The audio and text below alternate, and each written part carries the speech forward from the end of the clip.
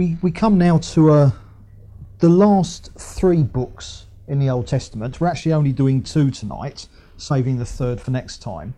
But they fit together because they're all in the same block of history.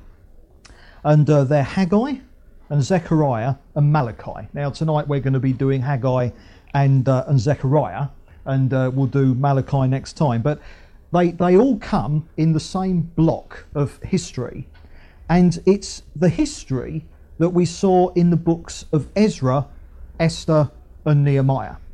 Now obviously I could ask any one of you to recap, and of course you could, but people listening to the tapes might not be able to, so therefore let me just recap that history. And fundamentally it's the return to the land after Israel has been in the 70-year Babylonian captivity. You'll remember that Israel eventually got into the land, and then eventually the northern kingdom, Israel, fell, and the Assyrian captivity happened, and the northern kingdom, the 10 tribes, were gone, lost. Okay, and then that just left Judah in the south. Judah continued for another 100 years, and then the Babylonians invaded, and the Babylonian captivity happened.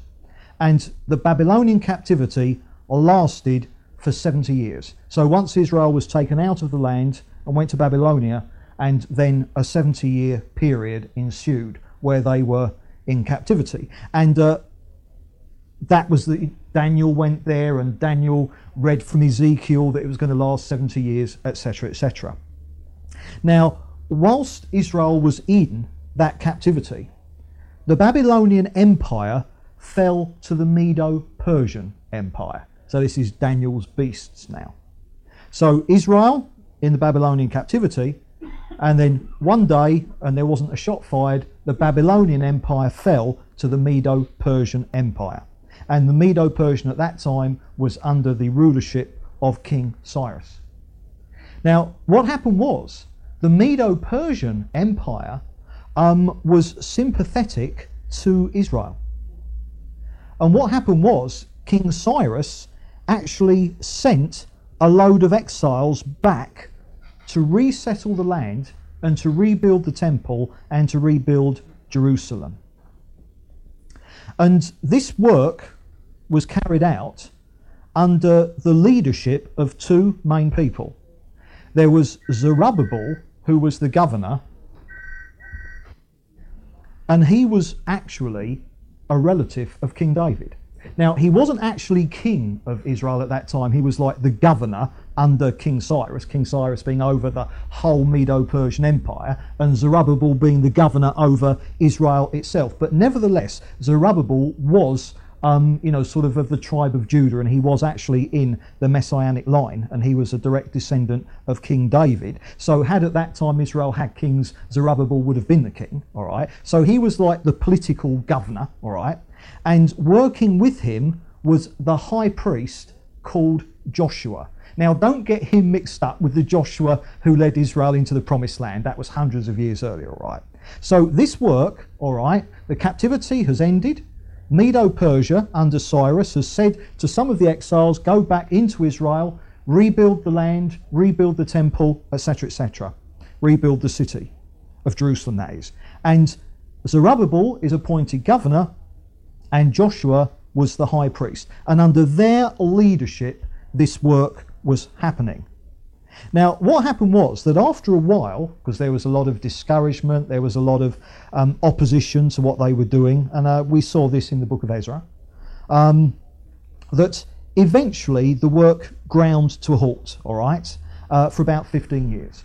So they went back into the land, they made a good start, but then after a year or so, a lot of discouragement, and the work ground to a halt, and for 15 years, nothing happened, sort of like just daily life went on.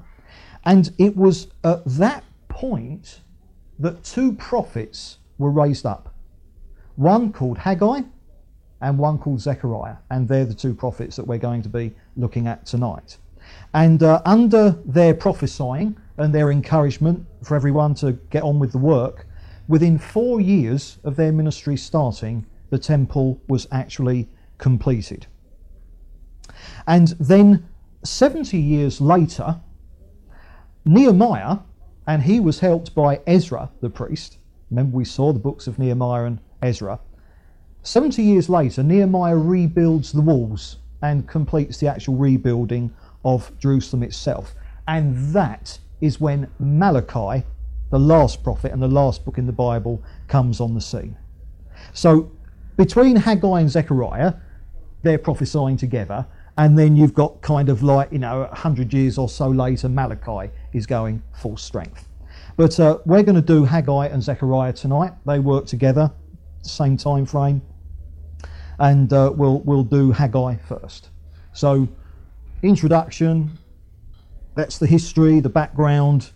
Haggai, underlined in red, boom, boom. All right. Now, the book of Haggai fundamentally is a record of 4 words or prophecies from the Lord that Haggai gave over a 4-month period.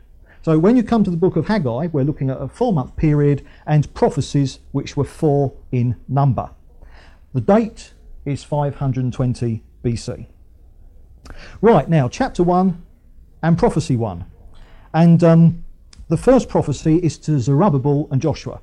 Remember, Zerubbabel the governor, political leadership, although a believer, and Joshua the high priest, religious leadership, also a believer. And basically this prophecy is urging everyone to get back to rebuilding the temple, because the temple is being neglected. Remember, what's happened is they made a start on rebuilding the temple, and there's been a 15-year gap where fundamentally the work came to a halt. Now, in that time, although the temple hasn't got any further, everyone's been building their own houses and building up their own businesses and getting back to normal life. And they've been neglecting the temple. But they've been trying in their minds to make out that this was the Lord's will.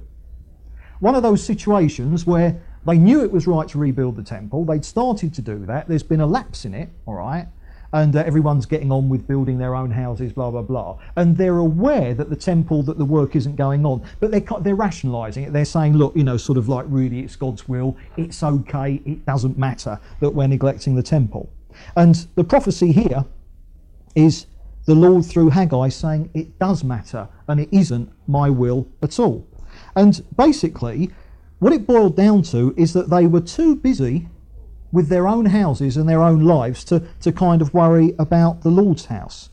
And in verse 4, let's actually look at verse 2. This is what the Lord Almighty says. These people say the time has not yet come for the Lord's house to be built. See, they're trying to make out the fact that they've lapsed on the work. They're saying it's God's will, it doesn't matter. And Haggai is saying it does matter. And then the word of the Lord came through the prophet Haggai. Is it a time for you yourselves to be living in your panelled houses while this house remains a ruin? And what the Lord's saying, you're all looking after yourselves. But what about the temple? What about where I live? And of course the picture is that they've lapsed in their discipleship.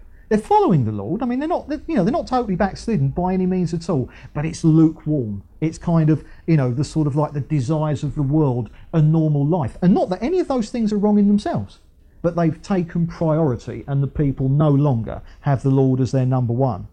And what the Lord goes on to tell them is that at that particular time, Israel was in an economic mess. Its balance of payments was really bad, and the economy of the country was not in a very good way at all. And the Lord says that continuing economic jumble and mess was a direct result of the fact that they weren't getting on with working on the temple. And it's very graphic actually, and because in verse 5 the prophecy goes on, he says, give careful thought to your ways. You have planted much but harvested little. So their harvests weren't coming in too good enough to get by, but that was all. You eat but never have enough. You drink but never have your fill. You put on clothes but are not warm. You earn wages only to put them in a purse with holes in it. Now that is rampant inflation, fundamentally. And the blessing of the Lord is that however little you've got, it's enough. But for these people, they're out of fellowship, and it didn't matter how much they had, it wasn't enough. And the Lord is saying, this is my judgment on you. Therefore, get your priorities right again. Put me first. Get to work on the temple. And the result of this Haggai saying this was a very pleasant result. The leaders, Zerubbabel and Joshua, and the people respond in a positive way. So to a man, they all say, yep, this is absolutely right, and they get back to the work, straight back to the work. And as a result of that, there's just one more word from the Lord, but it's kind of like the second half of prophecy number 1. I don't categorise this as the second prophecy, because it's simply the Lord saying, I am with you. And so what the Lord has said, he's challenged them. He said, look, here's what you've got to put right. They say, yes, sorry, Lord, and they get straight down to work again on the temple, and then the Lord says, I'm with you. Everything's going to be okay. So that's chapter 1. Now then, chapter 2 and prophecy number 2. And this is to Zerubbabel, Joshua, and the people.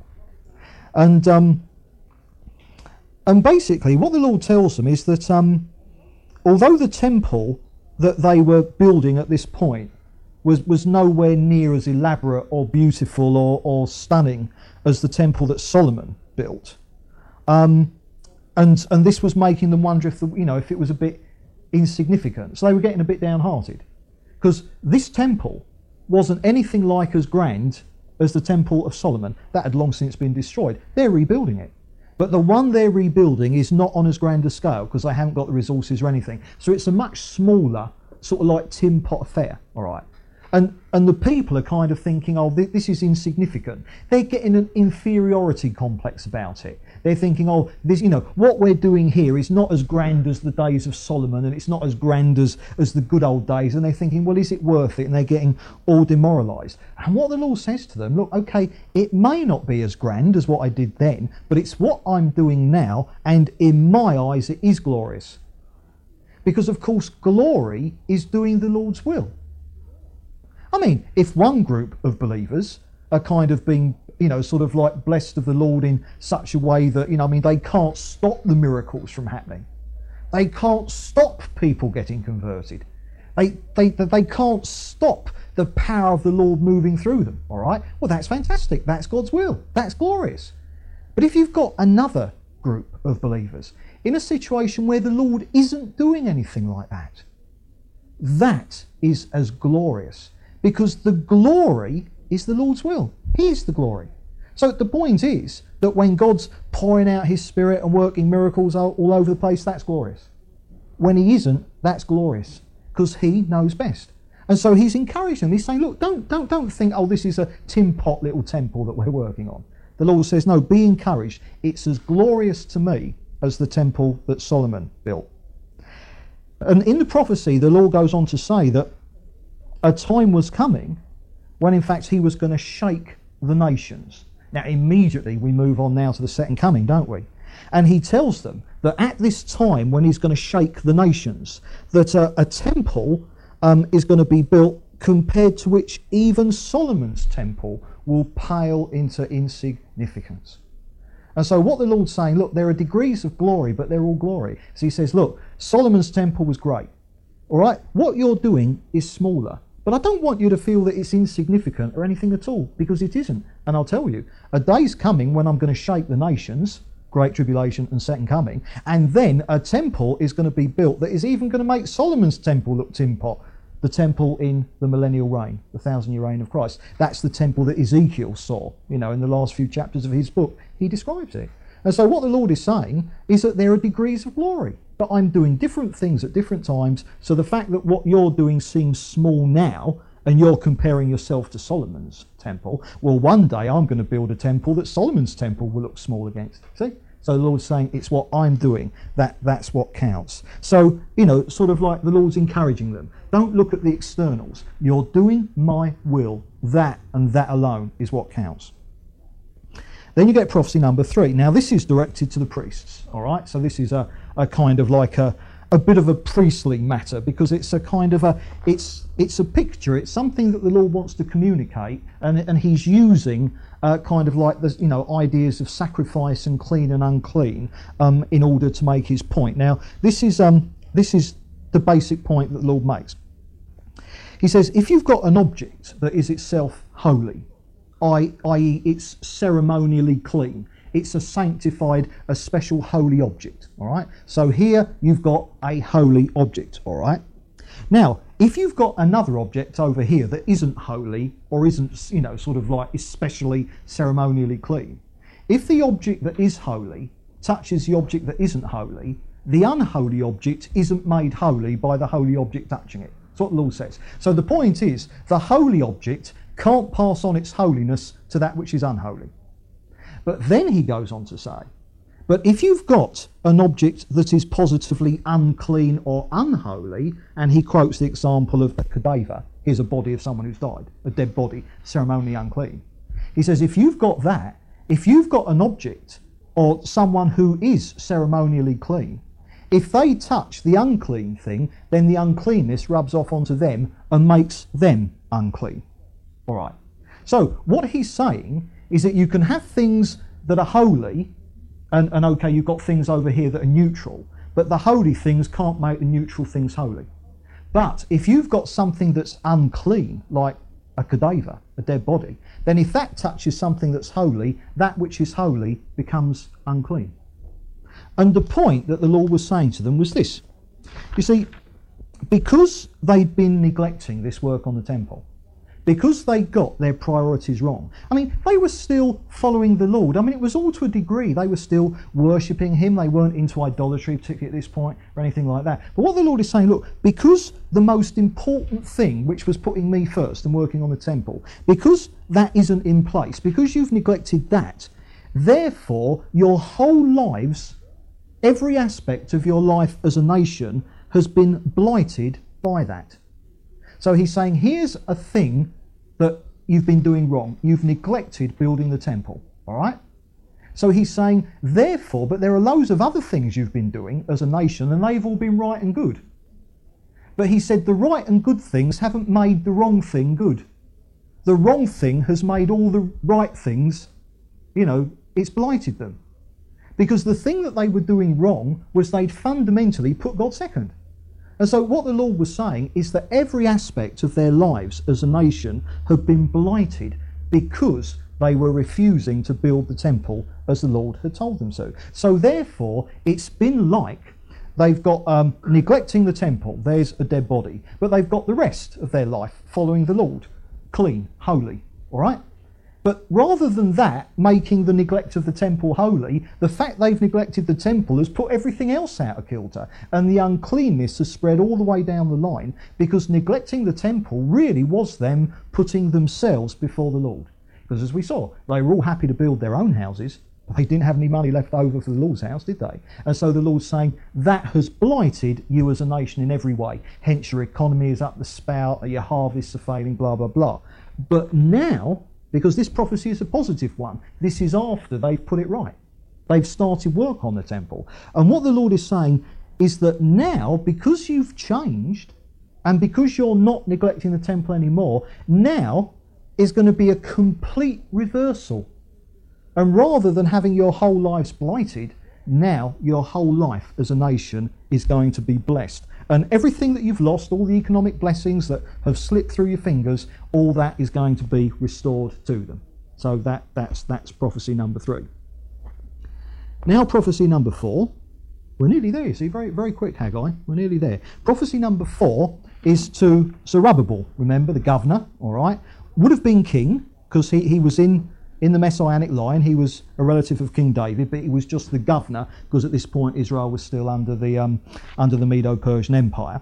So this is a message to Zerubbabel, and what the basis of this prophecy is that precisely because he is a descendant of King David, and therefore in the Messianic line, because remember, they knew from all the Old Testament prophecies that Messiah was going to be line of the tribe of Judah, that he was going to be in the line of King David.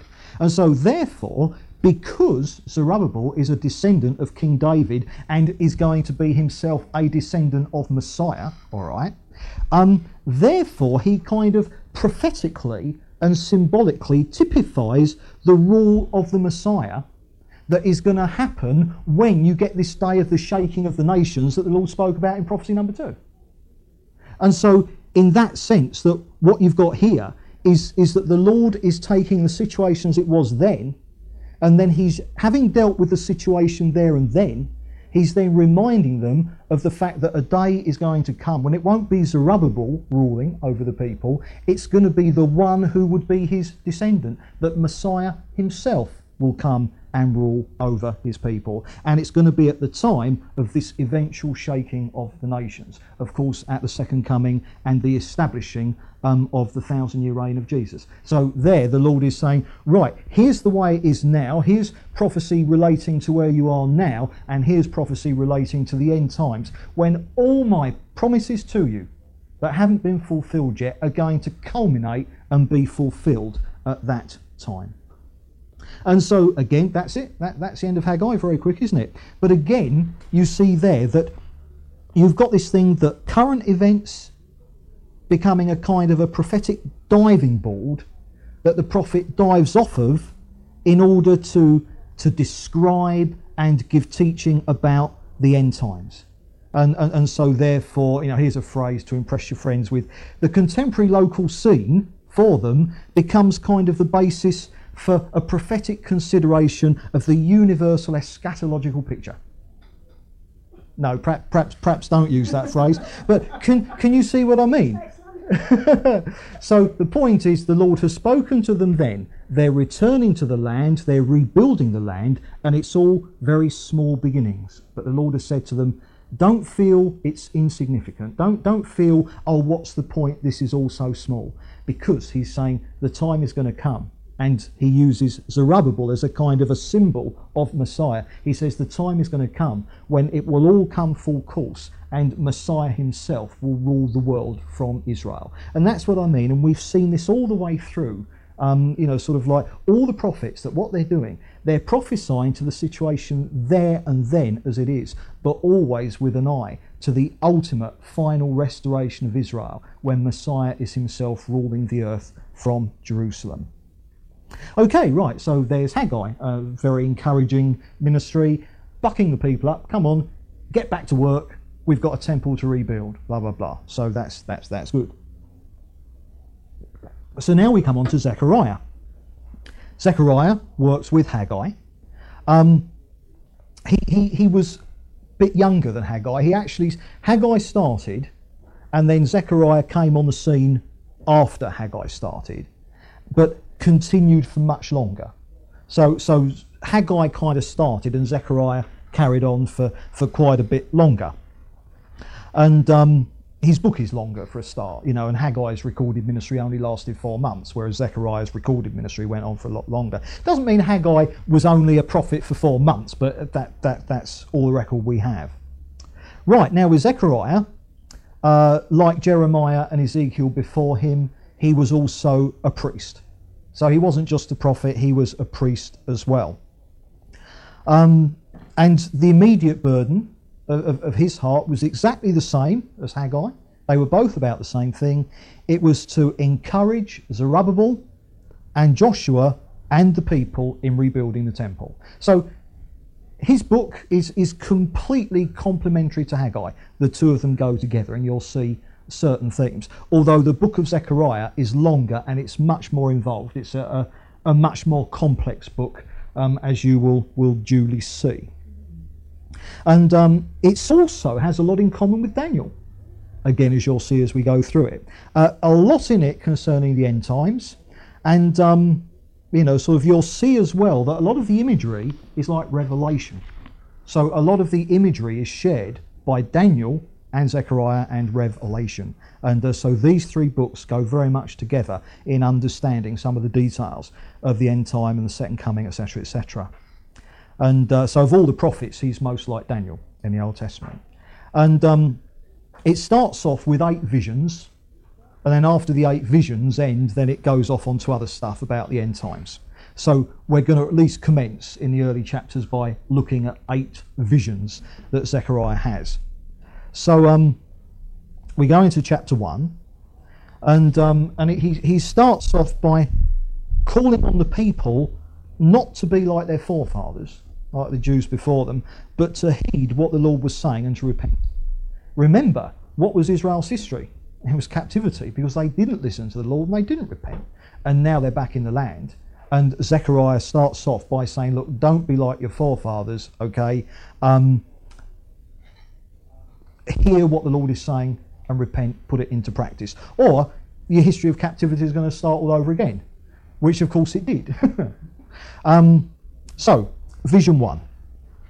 And he sees a man riding on a red horse amongst myrtle trees in a ravine. And behind him were red, brown and white horses.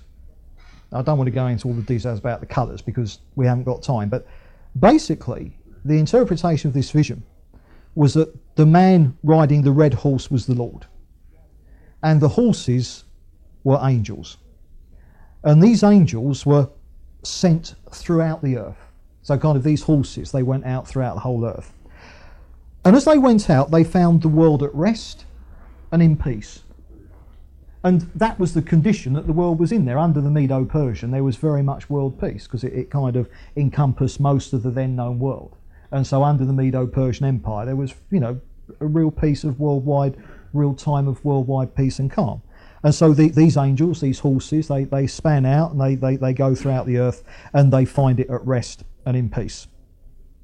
But they discover that Judah and Jerusalem are still suffering the effect of its 70-year captivity, because of course they're new back in the land and they're small, so therefore they're still, although the captivity is over, they're suffering the effects of it. They've still got a temple to rebuild, they've still got a city to rebuild, and that's what these angels, these horses, discover. And what the Lord says to this is that he's angry that the Gentile nations oppressed Israel. Here are the Gentile nations at peace, and here's little Israel struggling with all the effects of having been in captivity. And the Lord says that he's angry with the Gentile nations because they've oppressed Israel. And he says that what he was going to do is he would reach out to Israel in mercy. And in reaching out to Israel in mercy at this time, he would enable them to have the temple rebuilt. So here you see immediately the time with Haggai. And because the temple was going to be rebuilt, he would grant them prosperity. So that's vision 1. Now, vision number 8 returns to that imagery of the horses, so we'll get there shortly. And bearing in mind that this vision of the Lord riding a horse and horses in different colours, it's all in Revelation chapter 6 as well. So we'll, sort of like there's a tie-up there. Right, then we come on to vision 2. Very Daniel this. And he sees 4 horns. And these horns were 4 nations that scattered Israel, Judah and Jerusalem. Now, this forces us to ask ourselves, could this be Daniel's 4 world powers? Well, of course it is.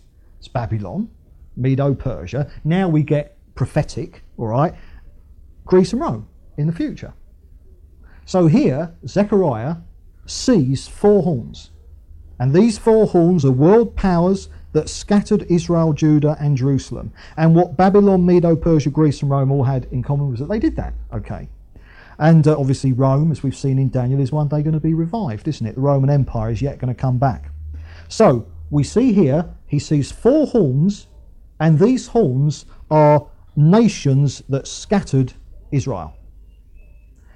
Then he sees 4 craftsmen. So he's seen 4 horns, which were 4 nations that scattered Israel. Now he sees 4 craftsmen. Now, these craftsmen, there were 4 of them, and each craftsman destroys one of the above horns. Right? So the horns of 4 nations that scattered Israel. The craftsmen are nations that destroy the horns that scattered Israel. Now then, we've got to get this into our heads, because some of the nations are not just horns, but they're craftsmen as well. Now let's go through this. All right, you've got the Babylonian Empire. Now the Babylonian Empire is a horn because it scattered Israel. But is it a craftsman? No. because it didn't itself destroy any nations that scattered Israel. It was the first of these big world powers. So the Babylonian Empire was a horn. Then along comes Medo-Persia. Now Medo-Persia was a craftsman because it destroyed Babylon, but it was also a horn because it scattered Israel. Then along comes Greece, and Greece was a craftsman because it destroyed Medo-Persia, but it itself scattered Israel. Remember particularly Antiochus Epiphanes, we saw him in Daniel. So Greece comes along and it is a horn and a craftsman. And then along comes Rome. Now Rome, all right, is a horn, is a craftsman because it destroyed Greece, but it was a horn because it scattered Israel. So we've had 4 nations, all 4 of them were horns, but only 3 of them were craftsmen. Well, what's the fourth craftsman? The 4th nation is going to be a craftsman that destroys a nation that scattered Israel, but doesn't itself scatter Israel. What is it? It's the kingdom of God.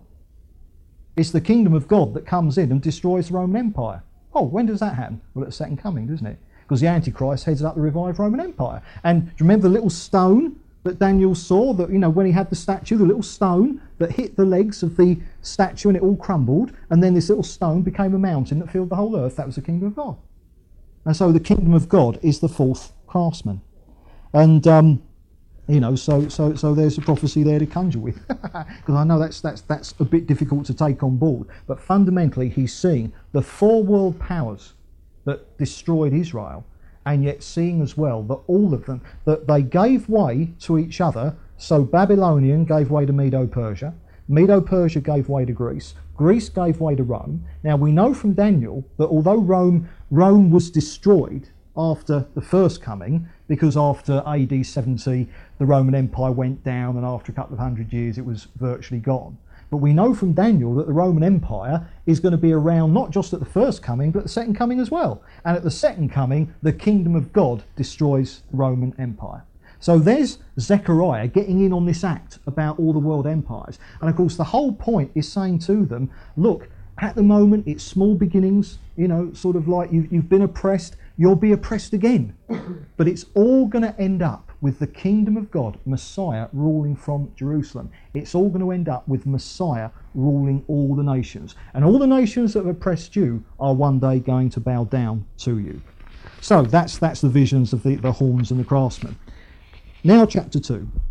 And in chapter 2 we move on to vision 3. And he sees a man with a measuring rod going off to measure Jerusalem. So this guy's a surveyor. You see these council guys in yellow coats walking along the road with their little stick and little wheel on the end, don't you? He's one of them. I don't know whether he's Epping Forest, but he's a surveyor, and he's going out and he's measuring Jerusalem. And then follows a picture, a vision of Jerusalem in the millennium after the judgment of the Gentile nations.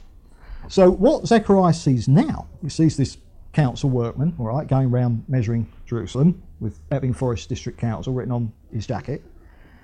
And then he has a vision of Jerusalem during the reign of Messiah, during the kingdom of God, the millennial reign of Jesus, after the judgment of the Gentile nations. Now, of course, you remember, we saw in the prophet Joel, didn't we, that a day was going to come when Messiah will gather all the nations, all the Gentile nations of the world together in the Valley of Decision, also known as the Valley of Jehoshaphat. You remember that from Joel, don't you? Yes, I'll give you the benefit of the doubt at any rate, all right.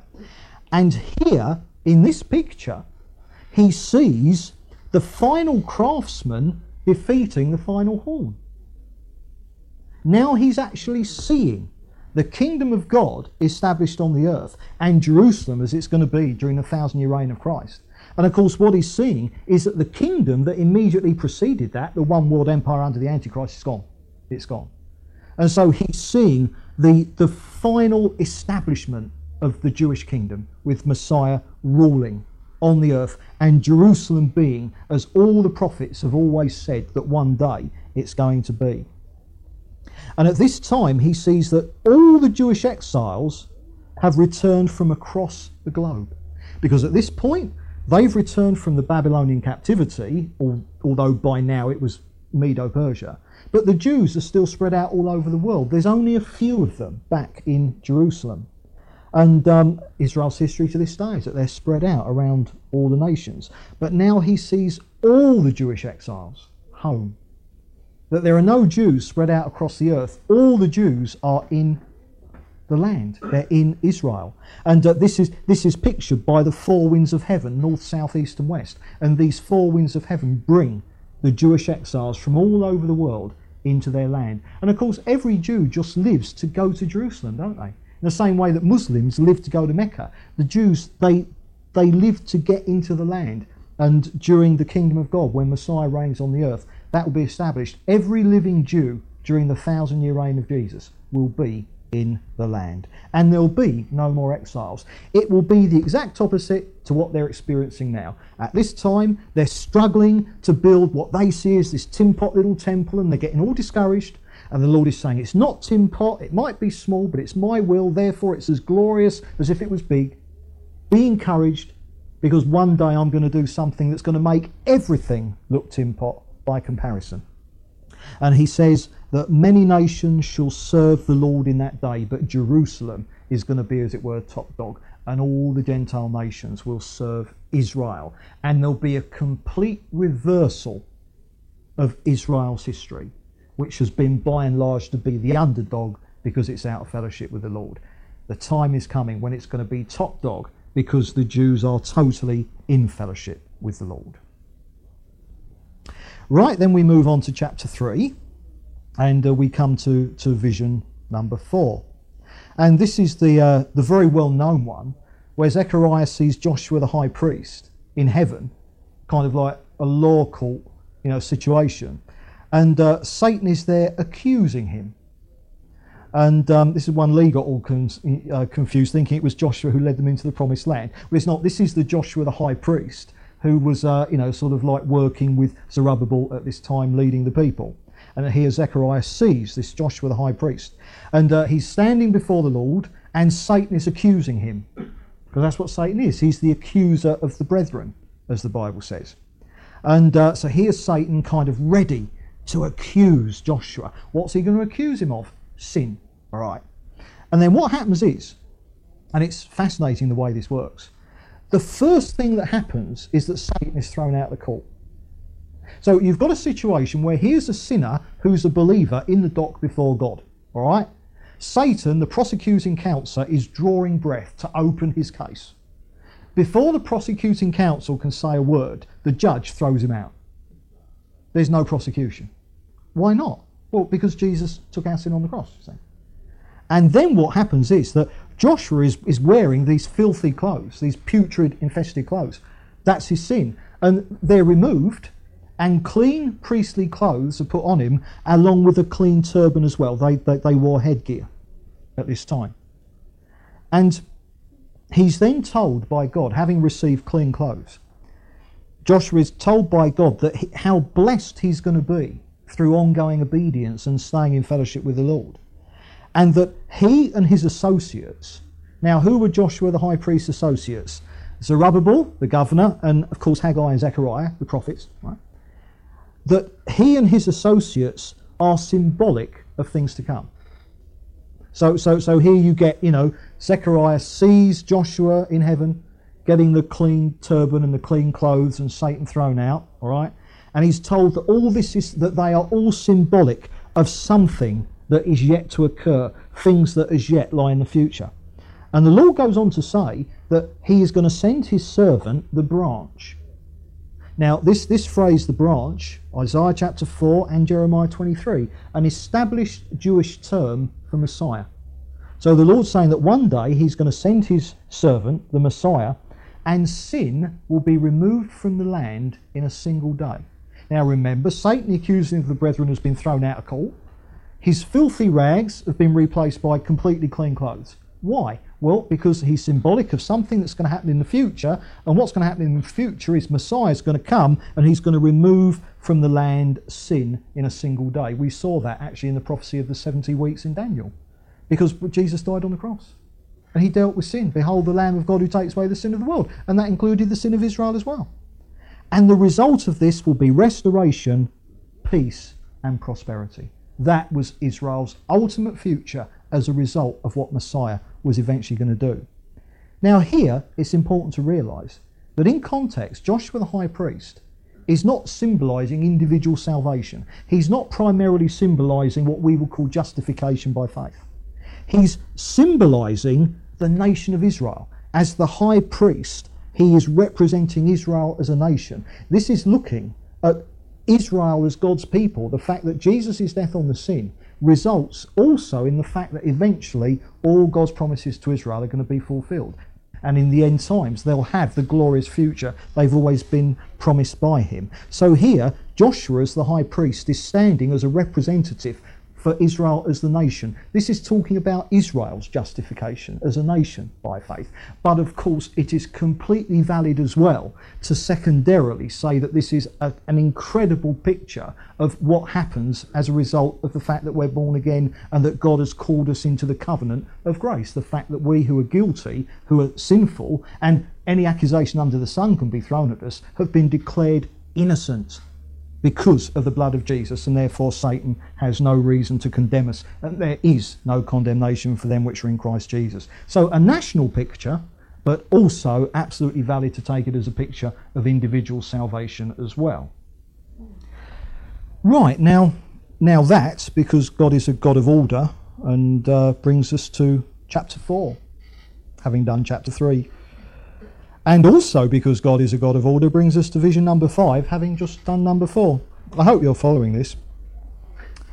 Chapter 4, vision 5. Now then, this is what he sees. And we're going to be back to Revelation here. He sees a gold candlestick. Just think, before you met me, you just had to read it. now you've got it explained to you. My goodness. He sees a gold candlestick. Takes me hours to work all this out, incidentally. I don't understand it first time either. He sees a gold candlestick, but then that's what I get paid for, isn't it? I must stop digressing. He sees a gold candlestick. It's bad news when you keep interrupting yourself, isn't it? Anyway, he sees a gold candlestick, i.e. a lampstand, all right? Lampstand, candlestick, all right? Sort of with the old candles on. Because they didn't have electricity and so there weren't bulbs. Right, okay, anyway. He sees this gold lampstand with this thing, right? And it's got 7 candles on it. And there are 2 olive trees standing by it, all right? Now, let's just clear up the symbolism, all right? Israel, a lampstand, a candlestick, Israel, what did Jesus say to the Jews? You are the light of the world. So here we've got a picture of Israel as the light of the world. And also, because we as Christians are children of God, we're the light of the world as well. But there's the picture, Israel as a nation as the light of the world, all right? So this is what he sees. He sees the classic Jewish lampstand with 7 candles on, and standing by this candlestick are 2 olive trees. Now, the Lord speaks to Zerubbabel, and this is what he says. Not by might, nor by power, but by my spirit. So Zechariah, he's seeing this vision, and then in the vision the Lord speaks to Zerubbabel as the leader of the people, saying, not by might, nor by power, but by my spirit. Now, what you've got here, and then the Lord goes on to talk about mountains will be removed. And this, of course, is where Jesus went when he talked about if you've got faith, you can say to this mountain, go into the sea. Jesus is not there sort of like saying this is something that you're literally to do. Jesus was drawing on the symbolism that you get here in Zechariah chapter 5. And the Lord talks about that before you, O Zerubbabel, mountains will become plains. And what the Lord is saying is that the temple is going to be completed by God's power. Although Zerubbabel and the people are doing the building work, this temple is going to be built. The work will be accomplished not by might, not their cleverness, not their strength, not the tools, not the hammers and the chisels, but like everything in the Christian life, it's going to be the work of the Lord. Not by might, nor by power, but by my spirit. And this is for us, not by commitment, not by prayer, not by Bible study, but by my spirit. That's what the Lord says. That is what the Christian life is. All right. And the Lord's saying that because of that, all the obstacles in the way of what Zerubbabel was doing, and Zerubbabel was doing God's work, all the hurdles, all the obstacles in the way, because it's the Lord doing it and because he's in God's will, it's like all these mountains are just going to vanish. all the hurdles are going to be overcome. And it's interesting as well, because at this point, the Lord, through Zechariah, throws in this bit, a quite famous verse in the Bible, and he says, "Who will despise the day of small things?" And again, he addresses the fact that they're thinking, "Oh, what we're doing, it's so small, it's so insignificant compared with the glories of the past, compared with Solomon's temple. This is a tin pot little thing that and they're getting all discouraged." And again, the Lord says, "Don't despise the day of small things." Because, of course, be faithful in little, and the Lord will put you in charge of much, you see. So we must never, ever despise the small things. And at this point in the prophecy, the Lord chucks that in. He's saying, "Oh, by the way, look, what you're doing isn't significant. It's my will." Isn't insignificant. It's my will. And therefore, the fact that what you're doing isn't as outwardly and visually glorious as what happened in the days of Solomon, nevertheless, he's saying, this is my will here and now. That's all that matters. So don't despise the day of small things, because it's only small in your eyes. Remember, through Haggai, the Lord said, this temple, you're saying, oh, it's so insignificant compared to Solomon's, but the Lord said through Haggai, look, it's as glorious to me as Solomon's was. See? So the Lord just chucks that in there. And then Zechariah asks him about the 2 olive trees. He says, well, who are they? He's got the bit about the lampstand, all right, because that pictured Israel as the light of the world. So this lampstand with 7 candles, that was God's nation, that was God's people, they were the light of the world. And he says, I've got that, because he, sort of like read Leviticus and all that. But he says, who are these 2 olive trees? What's all this about? And what the Lord tells him is, he said that the 2 olive trees were the Lord's 2 servants. The Lord's 2 servants. Now, who were they? Well, I put it to you, and it seems pretty obvious to me, hope it will be to you, that it's referring there to Zerubbabel and Joshua, the governor and the high priest.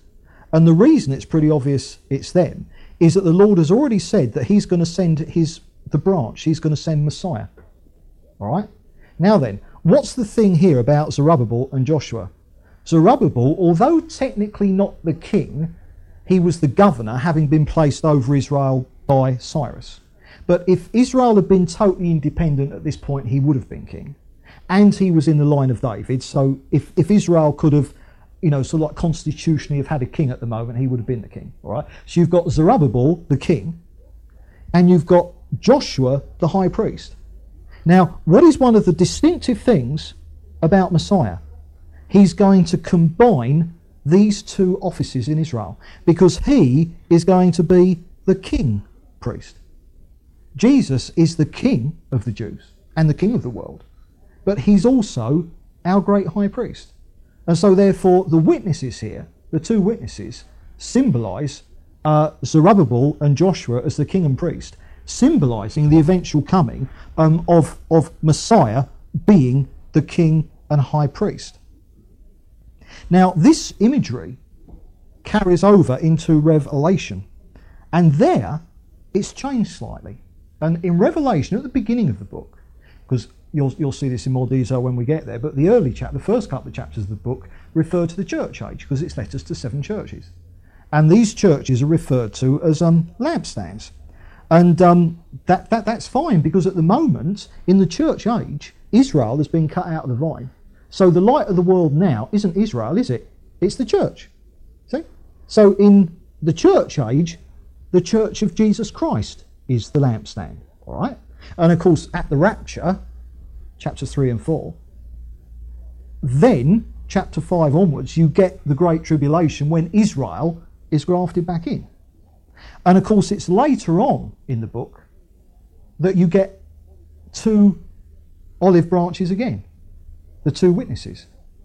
And it seems they're not named there any more than they're named here. But of course, in Revelation, it's quite clear that the witnesses are Moses and Elijah, the law and the prophets, sent to Israel to preach in the second half of the Great Tribulation to Israel. Now, in Jerusalem, who would be the 2 best people to preach the gospel?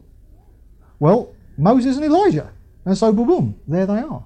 And so the imagery here is carried over into the second coming and the whole thing about the end times. And again, remember that he's been told that Joshua and his associates, that all these things, although they're to do with the situation they were in then and to encourage them in what God's will was for them, but nevertheless they were all symbolic of things to come. See, and that's the key. So an application for them, and yet looking ahead to the end times and the eventual establishing of the kingdom on earth. Right, so that's vision 5, the candlestick and the candles and the olive trees, etc., etc. Right, chapter 5 and vision 6. This is fairly easy. He sees a flying scroll, and it's 30 foot long and it's 15 foot wide. And he's told that this scroll is the curse of God against sin and law breaking. All right. So he sees a scroll, and the idea being that this is God's word in regards to sin and law breaking. Now, in Revelation chapter 5 and verse 1, what's the predicament that they find in heaven? Well, the predicament they find in heaven is that they have a scroll that only the Lamb, Messiah, was found worthy to open. And when this scroll was opened by Jesus, when it was opened, what was it? Well, it was seals, trumpets and bowls, all to do with the judgments of God on the earth during the Great Tribulation. So here, Zechariah has a vision of this scroll, which in the end times is symbolic of the judgments that are poured out on the earth, and that the Lamb opened at the beginning of the Great Tribulation in heaven, having got back to heaven with the saints, the rapture of the church. So that's easy. Then we move on to vision 7, same chapter, but vision 7, and he sees a woman in a basket. I leave you to work out the details of that symbolism.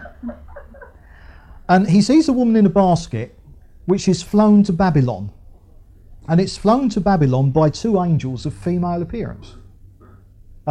This is the one instance in the Bible where angels are described as, as being feminine. Which doesn't mean that angels are either feminine or male, but I mean this is the exception that proves the rule. When angels appear, they do so as males, except here. But then we don't even know these are real angels, because we've already seen angels as horses in vision number 1, and angels aren't really horses either. So, I mean, it's all the symbolism of the shall I repeat that? But he sees a woman in a basket, and she's flown to Babylon by 2 angels of female appearance. Now, this basket, because of course he's interested what this means, so sort of like, imagine you've woken up, you're having your prayer time, and I see a basket. Okay. What does this mean, Lord? Well, because Zechariah's more spiritual than us, the Lord tells him. Doesn't just leave him there scratching his head. When I say, Lord, what does this mean? And 10 years later, I'm saying, Lord, I'm still waiting. What does this mean? But of course, for the prophets in the Old Testament, they had pretty good hotlines. And he's told that this basket is the iniquity of the people throughout the land. So it kind of represents the sin of Israel. So it's the iniquity of the people. It's sin. And the woman represents wickedness. So we have a totally female representation of wickedness here. This has no relevance on feminism or anything like that, incidentally. Because what do you have in Revelation chapter 17? Well, of course, I'll get in there before you all flub me knowing what's in Revelation chapter 17. You have the vision, the picture, the symbolism of the woman who was called the great harlot Babylon. And of course, throughout the Bible, Babylon kind of represents the world religious system, a false system of religion that is based on man's works. Now then, what is the thrust here in Zechariah? Well, it's not by might nor by power, but by my spirit. It's the exact opposite. And here he sees this representation that we find again in Revelation of man's religious works, this world system, this religion, which is a great harlot because it's completely deceptive. It's not the real thing at all. Man's works are to religion what a prostitute is to marriage. It's not that they're not the same thing, they are diametrically the opposite. And so here he sees that any idea of man reaching out to God religiously, any idea of a spirituality that is based on what man is within himself is actually wickedness and sin and evil. Because, of course, the condition that we're all in is that we are utterly lost and helpless. But, of course, in rebellion, mankind sees himself quite the opposite, quite capable. And so here he sees this false world religious system that he hit up against in Revelation chapter 17. And of course in the Great Tribulation it's headed up by the Antichrist in conjunction with the false prophet who works loads and loads of miracles. So it will be the zenith of false religiosity and false religion in every way. So that's vision 7. Then we come on to chapter 6 and the last vision, so vision number 8, and we go back now to the imagery of the first vision back in chapter 1, and it's we're back with horses, and what he sees 4 chariots emerge from between 2 mountains of bronze. So he's got 2 mountains of bronze, and in the middle obviously there's a kind of a pass, and out from between these 2 mountains come 4 chariots. Now these chariots, 4 chariots, are driven by 4 horses. And one is drawn by red horses, one is drawn by black horses, one is drawn by white horses, and one is drawn by dappled horses. Now that is the exact imagery of Revelation chapter 6, even down to the colour of the horses. In Vision chapter 1, the significant thing was the horses. Here, it's not only that it's horses, but they're exactly the same colours of what are known in literature as the 4 horsemen of the apocalypse in Revelation. And here the colours are absolutely spot on as well.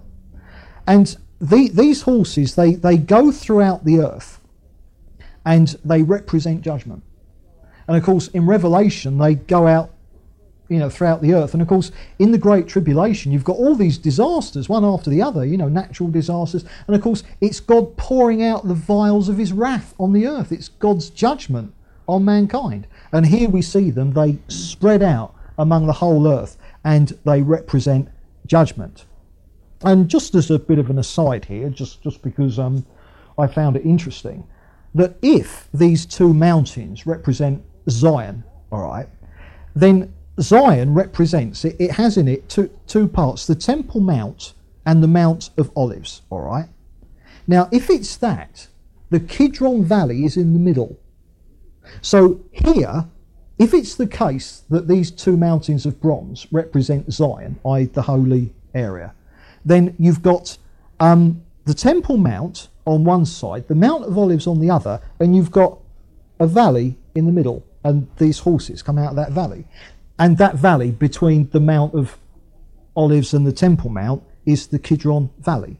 Now, you'll remember that when we did Joel and we looked at the Valley of Jehoshaphat, or the Valley of Decision, he calls it both. And you have there when Jesus enters into judgment with the Gentile nations, all right, in the sheep and the goats. We said that you can't, from the Bible, totally tie down exactly where it is, but I plumbed for the Kidron Valley, and if it is that, this symbolism works very, very well. All right, so that's a kind of a possibility. Could it be that here we have the the actual location of the Valley of Jehoshaphat stroke the Valley of Decision, and but nevertheless, that what we've got are these horses. They go out into the earth. We know from chapter 1 that they're angels, and they go out into the earth and they represent judgment and God's judgment on the earth. And of course you've got to fit that in with they saw the woman in the basket, and these visions, they all have an accrued effect. All right, and so that's kind of vision number 8. Now actually do a bit of reading now, all right, and if you should be in chapter 6, all right, and we're going to read verse 9 to 15. Just so you can,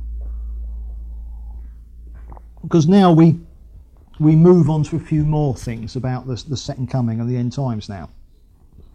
And let's start reading from verse 9, and this is basically the the end of chapter 6. The word of the Lord came to me. So he's had all his visions now. All right, so the visions are all gone, and now the Lord speaks to him. take silver and gold from the exiles, Heldai, Tobijah and Jediah. Don't worry about the name, they're just exiles, right, who are coming back, who have arrived from Babylon. Go the same day to the house of Josiah, son of Zephaniah. Take the silver and gold and make a crown and set it on the head of the high priest Joshua, son of Jehozadak. This is Joshua the high priest, who we've already seen. Tell him this is what the Lord Almighty says. Here is the man whose name is the branch, and he will branch out from his place. Ha ha ho ho ho, word play, pun, joke. See, branch out, right? And build the temple of the Lord. It is he who will build the temple of the Lord, and he will be clothed with majesty and will sit and rule on his throne. And he will be a priest on his throne, and there will be harmony between the two. And then it just goes on to say a bit more about the exiles.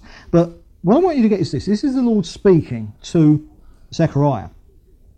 And the symbolism here is, firstly, you've got that Joshua, the high priest, is symbolically crowned king. Not actually, but symbolically. This is what the Lord's saying in this prophecy. That Joshua, the high priest, is crowned king. Now, of course, sort of like the king, in the Old Testament, a priest couldn't be a king and vice versa. But of course, when Messiah comes, it will be the combination of the two. He'll be the king of the Jews, the king of the world, and he'll be the great high priest. And here, to kind of symbolise this, it's not, I suppose one could have done it the other way round. Maybe Zerubbabel could have been made a priest. But the point is here, the priest is crowned king. And you get this kind of thing about that the two will be one. There will be harmony between the two. That in Messiah, kingly rule and priestly rule will be combined. Now, look at this. Tell him, here is the man whose name is the branch. Now, there's a wordplay here on Messiah, and he will branch out and, wordplay, pun. But the main point, look, here is the man whose name is the branch. What we're given here is that the Messiah was going to be called Yeshua in the Hebrew. Joshua, if you transliterate that into English. Jesus, if you transliterate into Greek. We're actually given the first name of Messiah. See? So again, that's quite good. Sort of like, Jesus was the only person who could arrange what his first name was. See? And so there you actually get the thing about the Messiah, because Joshua, the high priest, Joshua is Jesus, it's the same name. So the high priest is made a king, quite blatantly, he's a picture of Messiah, and then his name is going to be the same name as the branch. Joshua, Jesus. It's brilliant. All these prophecies. When Jesus came along saying he was the Messiah, it's this, you've been seeing this long list of conditions that Messiah had to fulfill. And only a tiny percentage of them were possible for him to arrange as he went along. How do you arrange your own genealogy? Well, you can only do that if you're alive before you're born. And Jesus was. You see, and why I keep saying again and again and again, you'll only understand the Gospels and the life of Jesus when you realise that the Jews rejected him knowing full well who he was. Their rejection wasn't that of, oh, what a silly mistake. If only we'd read the Old Testament a bit more carefully, we'd have realised. They rejected him knowing who he was. Here, the Old Testament actually tells us what his name was going to be. Right, okay, that's chapter 6 done with. Now we move on to chapter 7. And he kind of, we go back to kind of like challenging the people now, building the people up, exhorting them to follow the law faithfully. And what he's saying is that throughout the 70 years, when they were in captivity in Babylon, the Jews fasted at certain months. And they had these fasts mourning the destruction of Jerusalem and the temple. And what happens is that some men from Bethel come now and they inquire of the priests whether that now that they're back in the land and the temple's being restored, that should they continue this fasting? So should we carry on with it or shouldn't we? And what Zechariah tells them is that the fasting, that here they are all concerned, should we keep this up or not? What does the Lord want? But what he says is, look, this fasting that you're so concerned about, it's long since become ritualism anyway. It's completely insincere. And he goes on to tell them that what mattered to the Lord wasn't their fasting, whether or not they were fasting. It was true justice. It was mercy. It was compassion. It was not oppressing the widow and the fatherless. It was not oppressing the alien. I mean, we're not talking about Ridley Scott alien. We're talking about, sort of like foreigners, all right? Not. Don't want you to, it's a difference. I mean, are there aliens? Well, this is another. No, there aren't. But basically, I don't want to get into that. But not oppressing foreigners like Scotsmen. I mean, the Lord really tests us here in this fellowship. We've got a Scot here, and he says, and then he goes on to saying it's all to do with not oppressing the poor. So all I can say to that is leave me alone. No, and they're not to think evil of each other. So you've really got shades of Amos there. And Zechariah reminds them that this is the kind of sin that got you into captivity in the first place. So he says, look, don't worry about all this fasting, that's not the real point. The real point is justice and mercy. That's the real point, not ritualism and externals. Then we move on to chapter 8. I'm going to have to start going a little bit faster than I really want to, but nevertheless I'm going to have to do it.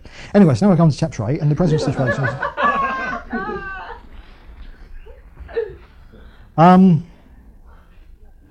in chapter 8, you get... if I get the giggles now, I'm dead. I'm dead. In chapter 8, again, the present situation that they're in, the actual historic situation they were in then, is used to symbolise the eventual 1,000-year reign of Jesus and the time when Messiah is himself ruling on the earth. And the Lord tells them that the blessings, that the cursings that they've known are all going to be turned into blessings instead. And the Lord refers back to these fasts. The men from Bethel, they'd come asking about, do we keep the fast up, blah, blah, blah. Well, now, actually, from the Lord, they get the answer. And they were actually fasting at that point during the 4th, 5th, 7th and 10th months. That was their, sort of calendar. They weren't fasting the whole month, incidentally, but that was when they had the fast. And what the Lord tells them is that those fasts are instead going to become joyful festivals of happiness. So the Lord was saying, that fasting is going to be over because it was the fasting of mourning. And he says, eventually that's going to go because now you're back in the land. And of course, eventually it's going to go completely because the day's going to come when Israel is fully in the land, never ever to be forced to leave it again. And if you just read in chapter 7 and chapter 8 and just read verse 20. And he says, this is what the Lord Almighty says. Many peoples and the inhabitants of many cities will yet come, and the inhabitants of one city will go to another and say, let us go to entreat the Lord and seek the Lord Almighty. I myself am going. And many peoples and powerful nations will come to Jerusalem to seek the Lord Almighty to entreat him. So there's the picture of all the nations of the earth coming into Jerusalem. So fasting and mourning will be behind them because they'll be fully established in the land. In chapter 9, the first 8 verses are a kind of a prophecy of judgment. And what happens is it's talking about God's judgment on certain nations, and it talks about a campaign of war in which various Gentile nations fell to an invader, but in which Jerusalem is spared. So you get a campaign, and this war, and all these Gentile nations become victims in this war, but Jerusalem is spared. And there we actually have a prophecy of the coming Greek Empire, Alexander the Great, some 200 years later. Because 200 years after Zechariah wrote that, Alexander the Great took over the then known world, and these nations fell to him in exactly the order that Zechariah puts here. But you'll remember that Alexander was sympathetic to the Jews, and he didn't attack Jerusalem. I mean, sort of like Antiochus Epiphanes gave them a bad time sometime later, but initially Greece was, sort of quite good to the Jews initially. And so, I mean, really, you're back there to the horns and the craftsmen, because all these nations fall having having oppressed Israel at various times. Just look at verse 9. Rejoice greatly, this is chapter 9, rejoice greatly, O daughter of Zion, shout, daughter of Jerusalem. See, your king comes to you, righteous and having salvation, gentle and riding on a donkey, on a colt the foal of a donkey. There's first coming. Chapter 10, I will take away the chariots from Ephraim and the war horses from Jerusalem. The battle bow will be broken. He'll proclaim peace to the nations. His rule will extend from sea to sea and from the river to the ends of the earth. And then if you keep reading down through there, it talks about the Lord appearing, and there you have the second coming. So the rest of that is a description of the first coming, and then followed by a description of the second coming.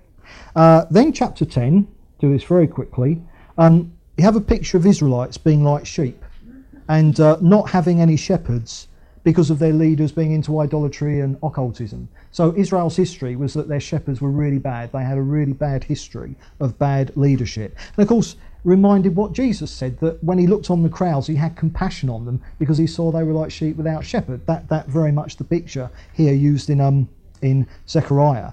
And but nevertheless, the prophecy goes on to say that eventual restoration will come, i.e. that Israel are one day going to get the shepherd that they've always needed. And Jesus came along saying, I'm the good shepherd. In chapter 10, just read verse 4. From Judah will come the cornerstone, from him the tent peg, from him the battle bow, from him every ruler. Together they'll be like mighty men trampling the muddy streets in battle, because the Lord is with them. They will fight and overthrow the horsemen. And there you've got, again, messianic verses talking about when Messiah comes. And chapter 10 ends with assurance that eventually Israel's enemies will be dealt with by God. Now, chapter 11... the first 3 verses, you get a prophecy about devastation that is yet to come on the land. So the land is going to be devastated again. Happened twice. It happened in AD 70 when the Romans destroyed Jerusalem. That was as a result of Israel rejecting Jesus when he came. And then, of course, it's going to happen again in the Great Tribulation. And then you get a prophecy that involves 2 shepherds and 2 staffs. And these 2 staffs are called favour and union. And what happens is the Lord takes these staffs and he breaks them. All right. So there's going to be 2 shepherds and there's going to be these 2 staffs, favour and union, and the Lord breaks them. Now, basically, what this boils down to, when you interpret it in the light of the New Testament, is that it depicts Israel's rejection of Jesus as their true shepherd, and that they eventually turn to someone else, and it could possibly be the Antichrist, and accept a false shepherd. All right. And what happens is that the staff of favour, as a result of this, God takes the staff of favour and he breaks it. And he breaks it in that because Israel rejected Jesus, their true shepherd, God will reject them. And so this staff of grace, of favour, the Lord's accepting of them, is broken. And so Israel are then out of fellowship. And in verses 8 to 10, you get a description that a siege was going to happen to the holy city, and that they'd even eat each other, that cannibalism will break out. And it's a prophecy that was fulfilled in AD 70 when Titus marched in and laid siege to Jerusalem. All right, and they actually ended up eating each other. Cannibalism broke out. Verses 12 to 13, you get the thing about sort of like 30 pieces of silver and the potter's field. And that is actually used in the New Testament of Judas. And so there you get a picture of the betrayal of Judas, and you can cross-reference that with Jeremiah as well. I'm going fast now because time's running out. And then in verse 14, all right, look at this. Then I broke my second staff, called union, breaking the brotherhood between Judah and Israel. So we've seen that the true shepherd comes, Israel rejects it. As a result of that, staff 1, favour, is broken, all right? Israel out of fellowship. Then you get a description of Jerusalem falling to Rome, which was the judgment of God on them as a result of, sort of having rejected Jesus. Now the staff of union is broken.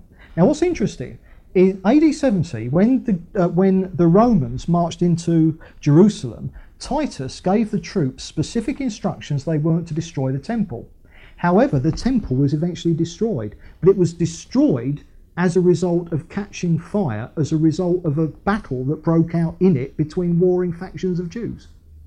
So here you see that union is broken and the Jews turn against each other, and that is how the temple came to be destroyed. It wasn't destroyed by the Romans, it was destroyed by internally fighting Jews. And then in verse 15 to 17, you get these verses about this false shepherd who's going to come, and I'll leave you to read that, because but there you've basically got the first and second comings of Jesus. Now in chapter 12, which is we're near the end now, but I've really got to go quickly. A day is going to come, it's chapter 12, when Israel will have all the nations of the world gathered around her to destroy her. But she will become an immovable rock and a cup that will send them all reeling as the Lord destroys them. So there you've got Armageddon at the second coming, and the great at the end of the great tribulation. And so this day is coming when all the nations of the world will gather to destroy Israel and Jerusalem, but they won't be able to. All right, the Lord destroys them instead. So second coming. Verse 10, it says that Israel, that they will look on him whom they have pierced and mourn for him.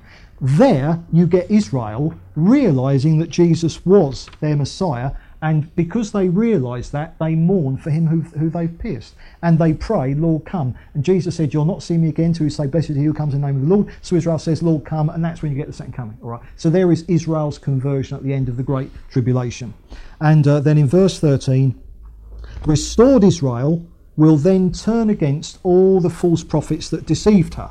And but these false prophets will strike back, and they'll try and deceive Israel even more, because of course in the 1,000-year reign of Christ people are still being born and they're still sinners, and so false prophets will emerge. And in verses 4 to 6 you've got this thing about because false prophets will be put to death, they'll pretend not to be false. They'll pretend that they're not prophets at all. And you get this thing about, it says about these marks I received at the house of my friends. And what prophets would often do, the false ones, is they got into ecstasies and they used to cut themselves. We saw this with the prophets of Baal, didn't we? When Elijah challenged them on Mount Carmel. And so the point is that often the false prophets would have scars from their ecstatic rantings and ravings. And so the point is, because they don't want to be found out, people say, well, how did you get those scars? Does that mean you're a false prophet? And they'd be put to death. They'll say, oh, no, I got that in the house of a friend, I fell over, or something like that. All right.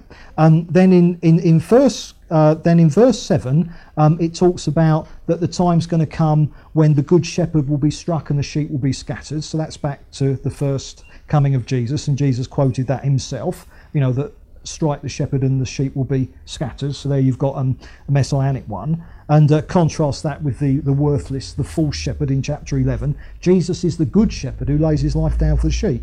And then verse 89, you get survival rates in the Great Tribulation. So I'll leave you to to work that one out. Sort of like a third, 2/3 of the people perish, but a third survive. Then in chapter 14, really getting there now. I think we're going to do it all right. Chapter 14 and the first 3 verses, you get the second coming at the end of the Great Tribulation, and you get Jerusalem ready to fall, but the Lord returns and intervenes. So you have a prophecy that Israel, on the point of it falling, the Lord is going to come and intervene. So that's the second coming. And then I'll read verse 4 to 5. On that day his feet will stand on the Mount of Olives, east of Jerusalem, and the Mount of Olives will be split in two from east to west, forming a great valley, with half the mountain moving north and half moving south. So here's an actual change. 2 mountains will appear in a valley that wasn't there before. Kidron Valley, Valley of Jehoshaphat, could well be. But and when Jesus comes at this point, because he stands on that mountain and it splits into, he brings his holy ones with him. Well, that's the raptured church. That's us, glorified, the saints. And so there you have Jesus coming with his bride. He lands on the holy mountain, it splits in two. And then verses 6 to 11, I'll actually leave you to read them. It just talks about various topographical changes in the world during the 1,000-year reign of Christ. So, for instance, Jerusalem is raised up. It becomes a massive mountain that wasn't there before, and so you get various topographical, changes, and then a description of the eventual judgment on all the nations who have fought against Israel. So there you're back to the Valley of Jehoshaphat and Valley of Decision, as described in Joel, and how all their wealth goes to Israel. So the nations are judged and all their wealth is given to Israel. Then it ends with a description of the millennial reign of Jesus and all the nations going to worship him in Jerusalem every year, and that if they don't, the Lord will judge them with a drought. And then it ends with a brief description of the eventual holiness that Israel is going to show forth as a nation, in contrast to the unholiness and rebellion that she showed throughout her previous history. Well, boom, right, Haggai and Zechariah.